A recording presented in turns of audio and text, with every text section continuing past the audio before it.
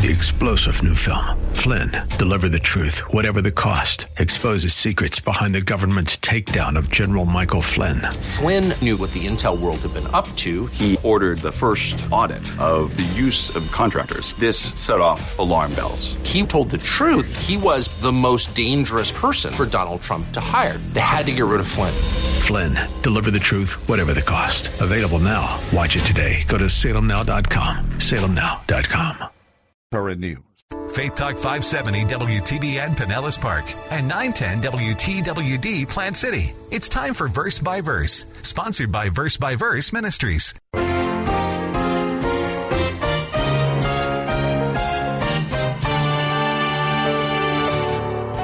Doesn't the religious Jew of the first century remind you of someone else?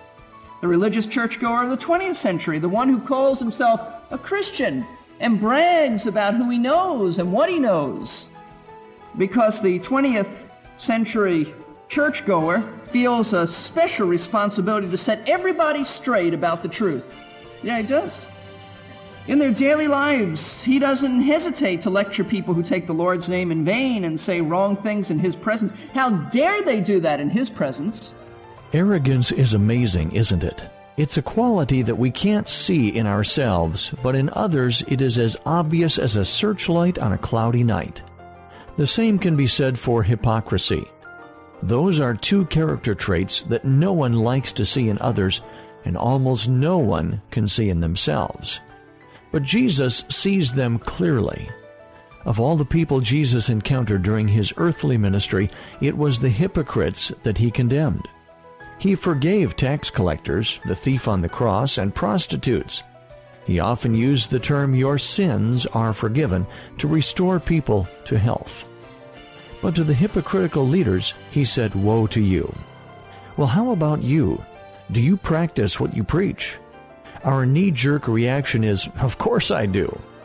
But what would we see if we saw ourselves as Jesus sees us? Today on Verse by Verse, Pastor-teacher Steve Kreloff will consider that subject as we continue our series of lessons from the book of Romans. Pastor Steve has been the teaching pastor for over 26 years at Lakeside Community Chapel in Clearwater, Florida. These daily radio Bible classes are a natural extension of his teaching ministry. Here in chapter 2 of Romans, Paul is addressing the very kind of people whom Jesus rebuked. In verses 17 through 24, Paul has some stern words for the Jews of Rome who felt like they were hot stuff because of the special relationship God had, and still has, with the Jewish people. Let's see what Paul had to say, and we will find plenty of applications for our own lives. Now, here's Pastor Steve. The Jew's relationship with the law was unique. He had been taught it by his father. When he went to synagogue, he was taught it by the rabbis. He had heard it all of his life, at home, in the synagogue, at school. In fact, this word, instructed, in verse 18, we get an English word from this Greek word, and that's catechism. The Jew was involved in catechism. What is that? It means by oral instruction, that type of oral type of format. There was a question and answer period of instruction. The rabbi would ask a question, the Jew would answer it. The rabbi would ask it again and again and again, and just by rote memory and rote repetition, the Jew would learn it. He had memorized it. He could even tell you how many letters were in a certain book of the Old Testament. The Jew knew the Bible forwards, backwards. Now, doesn't he remind you of someone else? This person who bears the name Jew. Doesn't he remind you of the religious churchgoer today? The person who, while he may not bear the name Jew, he bears the name Christian. He's very proud of that name because it identifies him with the church and with the person of Jesus Christ. In fact, he's so proud of that name that if you question whether he's a Christian or not, he gets disturbed. He defends himself by telling you that he bears another name along with the name Christian. Another name that proves he's a Christian. He bears the name Baptist, or Presbyterian, or Episcopal, or Methodist, or Catholic. How dare anyone question whether he's a Christian or not? He's got a first name Christian and a last name of some denomination. Not only does he bear the name Christian, Christian Baptist, Christian Catholic, Christian Protestant, Christian Episcopal, Christian Presbyterian or Methodist, but he relies upon the Bible, maybe even the gospel truth. He's been taught it from a child at home and even in Sunday school all of his life. He can tell you all the facts about the gospel. He even agrees with you that it takes belief in the gospel of Jesus Christ to get to heaven. He boasts in God. Sure he does. He's proud of the fact that he knows the truth about God, that he comes from a rich heritage where the truth was taught. He's not like those unenlightened natives in distant lands. No, he knows the truth. He may even be a name dropper. Sure, he might tell you that he was talking with Billy Graham the other day, only calls him Billy. Billy and I were discussing things, or instead of Dr. McGee and he, it was Jay Vernon and he. Maybe even Jay. They were discussing some spiritual truth. Sure, he's proud of that fact. He goes to Bible conferences and he knows the speakers by their first name. And this man knows God's will. He probably has 4 different Bible versions in his home. He probably has a Bible laid out on a coffee table. He's gone to Sunday school and church most of his life. He's familiar with almost every Bible story that's in the book. He even listens to Christian radio, and he likes the big 3, McGee, Swindoll, and MacArthur. He knows exactly when they're on. He knows exactly what they've said. He's probably even seen them at certain conferences. You see, the religious churchgoer of the 20th century is really no different than the religious Jew of the 1st century. They both have the same problem. What is their problem? Pride. An arrogant spirit. They consider themselves to be superior to others. They think they're a cut above everybody else. And rather than seeing their advantages and their privileges as evidences of God's grace in their life, they see them as demonstrations of God's favor with them. It's not just that they have the blessing of God, it's that they think they deserve the blessing of God, that it's somehow coming to them. And by the way, none of these privileges are wrong. God gave them His law. God gave them His word. God gave them knowledge of the truth. In fact, these are wonderful, except when you start trusting in them for salvation. When you begin to think that your spiritual advantages give you a special standing before God, then you're in big trouble, eternal trouble. That's a false security. It's a false confidence. But you know, God is an expert at chopping away at false confidences. And He does it in the next few verses. When the Jew of the 1st century thought of himself as better than the Gentiles, what did he do? He set himself up in a unique role towards the Gentiles. He thought he was qualified to enlighten his unenlightened Gentile neighbors. So let's move from the relationship of the law to the role towards the Gentiles. And this is where Paul kind of brings it to a head. Verse 19 says, and their confidence, see, he's sort of speaking in the same way. The Jew thought he was different, unique, enlightened, and are confident that you yourself are a guide to the blind.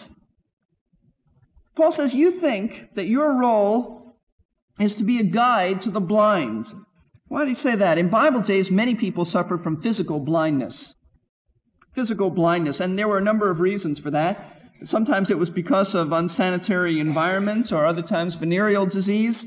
Sometimes it was just a lack of good eye care immediately following birth. But guides were needed to lead these blind people. In the ancient world, it was very important to have a good, capable, reliable guide.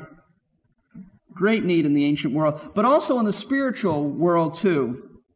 Because physical blindness became a symbol of spiritual blindness. It's used all throughout the Bible. And those who were spiritually blind, they needed guides also to lead them into spiritual truth. Not just any guides, but those who were capable, those who were reliable, those who could see spiritual truth themselves. That's why Jesus said in Matthew 15:14 concerning the Pharisees, He said, listen, the Pharisees are just blind people leading the blind. They can't see, and they're leading people astray as well. The Jewish people, though, of Paul's day, regarded themselves with all their knowledge of God's law as what? reliable and capable guides to those who were spiritually blind, those who didn't have the law. And then he says in verse 19, not only are you confident that you yourself are a guide to the blind, but a light to those who are in darkness. Verse 20, a corrector of the foolish, a teacher of the immature. The Jew saw himself as the only one qualified to guide, to correct, to instruct, to teach those who didn't know what he was privileged to know. His arrogant air of superiority came through in the way he looked upon the Gentiles. Look at the names that he used to refer to the Gentiles. He called them blind, in darkness, foolish, and immature. In other words, what he's saying is that these know-nothings need me. I am needed to come down to their level and instruct them and help them and lift them up so that they might know God like I know God. That's what he's saying. Doesn't the religious Jew of the first century remind you of someone else? The religious churchgoer of the 20th century, the one who calls himself a Christian and brags about who he knows and what he knows. Because the 20th century churchgoer feels a special responsibility to set everybody straight about the truth. Yeah, he does. In their daily lives, he doesn't hesitate to lecture people who take the Lord's name in vain and say wrong things in his presence. How dare they do that in his presence? And he does it with an air of arrogance, not a sweet spirit. How dare they insult my presence by taking the Lord's name in vain? It's not so much they took God's name in vain, but that I'm here. You dare to speak his name in my presence. He may even teach Sunday school, or go to the mission field, or be a counselor to those in trouble. Try to help the underprivileged. Or worse yet, he may even go off to Bible school and seminary and be a pastor. All because he has the attitude that he is uniquely blessed and qualified to impart truth to those unfortunates who haven't learned as much as he has yet. Once again, none of these things in themselves are wrong. In fact, Isaiah 42:6 says that the Jew was called and appointed to be a light to the Gentiles, but he was to do it with a humble spirit, with a spirit that recognized that he was no better than the Gentiles, just more privileged. And instead of recognizing that certain privileges require a higher standard, he lowered the standard. He didn't care about the standard. He was consumed with the fact that he thought he was better than everybody else. He was proud, he was arrogant, and it's the same way with the person today who thinks that he's a Christian. He takes his privileges and he perverts them. Instead of being humbled by God's grace in his life, he considers them as things to trust in for his salvation. How many trust in the fact that they've been deacons and elders and Sunday school teachers? If you don't think people do, then you're just naive, because so many people will tell you how they have served the Lord, and that's why they ought to go to heaven. They've been the church treasurer, taught in Vacation Bible School all their lives. They've been secretaries in churches, and they've been involved and active in the Lord's work. It's amazing how many people today say that. You see, they start depending on their relationship with the Bible and the gospel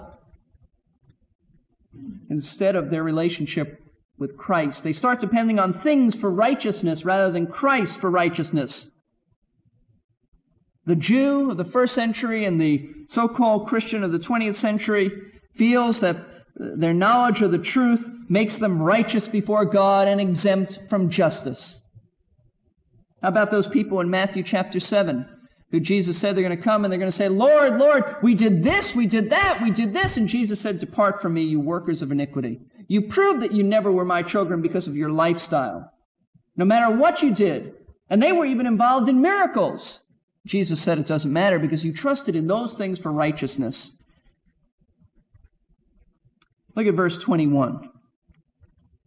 Well, he says at the end of verse 20 that you have the having in the law the embodiment of knowledge and of the truth. They thought they had it all, and so they thought they were uniquely qualified to be superior to the uninformed Gentiles. Verse 21. And here's the point that Paul is building at. I really believe that Paul in verses 17 through 20 is being, in a sense, sarcastic. There is a sense of ridicule in what he's saying. It doesn't come through just as you're reading it, but if you take it in context, Paul is ridiculing them for their arrogant spirit. And then he says in verse 21, "You, therefore, who teach another, do you not teach yourself?" In other words, you who are so busy instructing everybody else and setting everybody else straight about the truth, have you first applied the truths to your own life? What he's really saying is the expression we have today, do you practice what you preach? That's what he's saying. And you know what the answer is? It's a loud no. No. They didn't practice what they preached. And how do we know that the answer is no? Because Paul goes on to ask three questions specifically dealing with violations that they had been guilty of, violations of the law of God. Verse 21, the second part. You who preach that one should not steal, do you steal? Do you steal is the question? Unfortunately, the answer is yes, they did steal. See, the 8th commandment said, "But thou shalt not steal," and yet they were stealing. The Jews of the first century, in fact, the Jews in the Old Testament were notorious for taking advantage of people in their business dealings. In fact, when Jesus came to them in the temple, what were they doing? He cleansed the temple and he said, "This is to be a house of prayer, but you've made it what? A den of thieves." They were charging everyone high prices for sacrificial lambs. They were saying you couldn't bring your lamb from outside Israel. You had to buy it here in the temple grounds, and then they would jack up the price. They were thieves. They were stealing. Then he says in verse 22, "You who say that one should not commit adultery, do you commit adultery?" Yes, they did. They did. They were known to fool around with slave girls in the Roman Empire. Not only that, they perverted what the Old Testament said about divorce, and they were guilty of adultery as a result. In fact, Jesus spoke in Matthew chapter 5, and he said, all you're concerned about is the legality of it, and is just having the right papers in order. He said, if you put your wife away, except for sexual unfaithfulness, you make her an adulteress, and you, if you remarry, you become an adulterer. So what he was saying is you're guilty of adultery. You're just concerned about having the papers in order. But if they did neither of these outward sins, they certainly weren't above lusting after women in their hearts, and that's what Jesus said in Matthew 5. You think in your heart and have these fantasies, and it's just like adultery in God's sight. But the 7th commandment of the law said, thou shalt not commit adultery. And they preached that and they taught that. They didn't practice it. Verse 22, the end of it says, you who abhor idols, do you rob temples? That's how it ought to be translated, not just commit sacrilege. Do you rob temples? They would never worship an idol. But you know what? They stole idols. In fact, I want to show you in Deuteronomy chapter 7, verse 25. And this is probably what Paul has in mind. God says, you don't need to turn there, but you can just listen and write it down in your notes. The graven images of their gods you are to burn with fire. You shall not covet the silver or the gold that is on them, or take it for yourselves, lest you be snared by it, for it is an abomination to the Lord your God. Well, what the law said was this. Look, when you go and you take over a people and you drive the Canaanites out of the land, don't take their idols and don't covet the silver and the gold of the idols. But you know, that's what they were doing. In fact, if we look back in history, we'd find that the Jewish people often, either they hired someone or they made a deal with someone to do this, or they did it themselves. They would rob heathen temples, and they would take the gold and the silver that was from the temples, and they wouldn't worship the idols, but they would sell it. They would make a business deal out of it. Sometimes they would be the middleman between the thief and the buyer. In fact, that's what's referred to in Acts chapter 19, when Paul was in Ephesus, and there was a riot that erupted. In verse 37, I read this. For you have brought these men here who are neither robbers of temples nor blasphemers of our goddess. And the person was saying, look, they haven't robbed temples, which obviously meant that there were Jews who were known to be robbers of temples. The 7th commandment spoke against idolatry, but the Jewish people, in a sense, were involved in idolatry. They were profiting from idols. You see, the Jews' sins were really no different from the pagan sins. Let me show you what I mean. If you turn back to Romans, if you're there. In Romans chapter 1, Paul says the pagan is guilty, first of all, of what? Idolatry. Idolatry. But the Jew was guilty too of idolatry. Isn't that what Paul is saying? You're involved in a form of idolatry. In Romans chapter 1, the pagan is guilty of sensuality. But the Jew is too. He commits adultery. In Romans chapter 1, the pagan, Paul says, is guilty of hurting his fellow man. That's why he goes into all these things that all wickedness and greed and malice and full of envy. And if you put it in one category, it means the people hurt other people. But the Jew hurt other people too because he stole from them. Stealing hurts people. What's the difference then between the pagan who didn't know the law and the religious Jew who did know the law? Nothing, as far as God is concerned.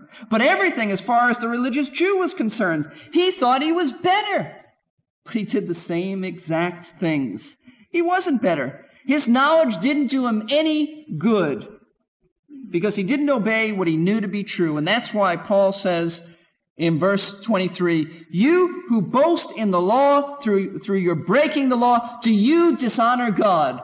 And the answer is yes, you do. And isn't that what Paul said the pagans do? In Romans chapter 1, verse 21, if you look there, for even though they knew God or they knew about God, they did not honor him as God. They didn't glorify him. And Paul turns right around and he said, you who think you're better, you practice the same things as the pagans, and the same result is that they dishonor God and you dishonor God. You see, but there is, in one sense, a difference. With the pagan, when he dishonors God, his sinful behavior doesn't affect others in the same way that the religious Jews' sinful behavior affected others. Look at verse 24. And I take it that this is Paul's real point. For the name of God is blasphemed among the Gentiles because of you, just as it is written. Paul quotes from Isaiah, and I don't think so much as to say this is fulfilled prophecy, but as a descriptive phrase. When the Gentiles looked at the Jewish people who claimed to be so privileged with the law of God and set himself as teachers of the law, you know what they saw? They didn't see people who acted any differently than they. All they saw was sinful hypocrisy. Sinful hypocrisy. The Gentiles blasphemed the God of Israel. It ought to hurt you to even read that God was blasphemed and dishonored. Romans chapter 2 is not a comfortable chapter at all, is it? Those of us who consider ourselves to be good people could probably sound off with some amens while reading chapter 1. But in chapter 2, Paul reminds me a little of the teacher who, when disciplining a student, hears a snicker from the class and says, "What are you laughing at?" In a movie or on a TV show, that can be a humorous situation. But there is nothing at all humorous about the judgment of God. The great part about chapter 2, though, is that it leads to chapter 3, where we find the solution to our dilemma. So don't give up. There is great news coming. You have been listening to Verse by Verse. Pastor Steve Kreloff is the teaching pastor at Lakeside Community Chapel. He has been serving at Lakeside since 1981. These radio adaptations of his messages are produced by Verse Ministries. We are a faith ministry supported by the prayers and gifts of listeners who are first faithful to their own churches. If you would like to hear today's class again or pick up any previous ones you might have missed, please stop by our website, versebyverseradio.org.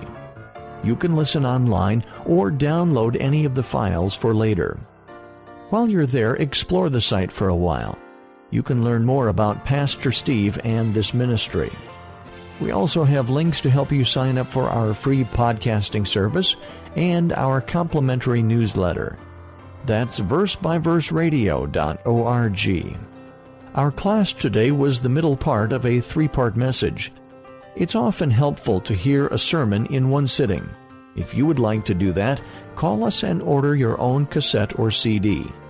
Our phone number is 877-441-1714. Leave your name and a number, and we will return your call during weekday office hours. The number again is 727-441-1714.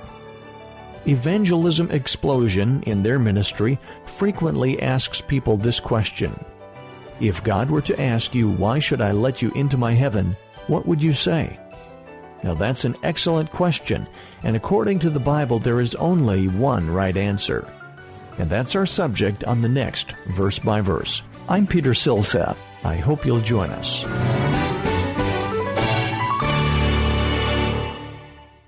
Encouraging you in Christ. Every other religion says, listen, you got to be good enough, work enough, sweat enough. Christianity says you don't have to do any of that. You come to me. It is my life lived through you. Faith Talk 570 and 910 WTBN. 3-star General Michael J. Flynn, head of the Pentagon Intelligence Agency, knew all the government's dirty secrets. He was one of the most respected generals in the military. Flynn knew what the intel world had been up to. He understood its funding. He ordered the first audit of the use of contractors. This set off alarm bells. The explosive new documentary, Flynn, Deliver the Truth, Whatever the Cost, uncovers the facts behind this scandal. Flynn told the truth. He was the most dangerous person for Donald Trump to hire. I find out the worst enemy that I'm going to face in my life is right here in America. They took my assessment and they wanted me to change it. And I was like, I'm not changing it. They had to get rid of Flynn. With in-depth interviews, archival footage, and never-before-seen personal records of the man behind the headlines. I just felt like I was drowning. Flynn, Deliver the Truth, Whatever the Cost. Available now. Watch it today. Go to salemnow.com. salemnow.com.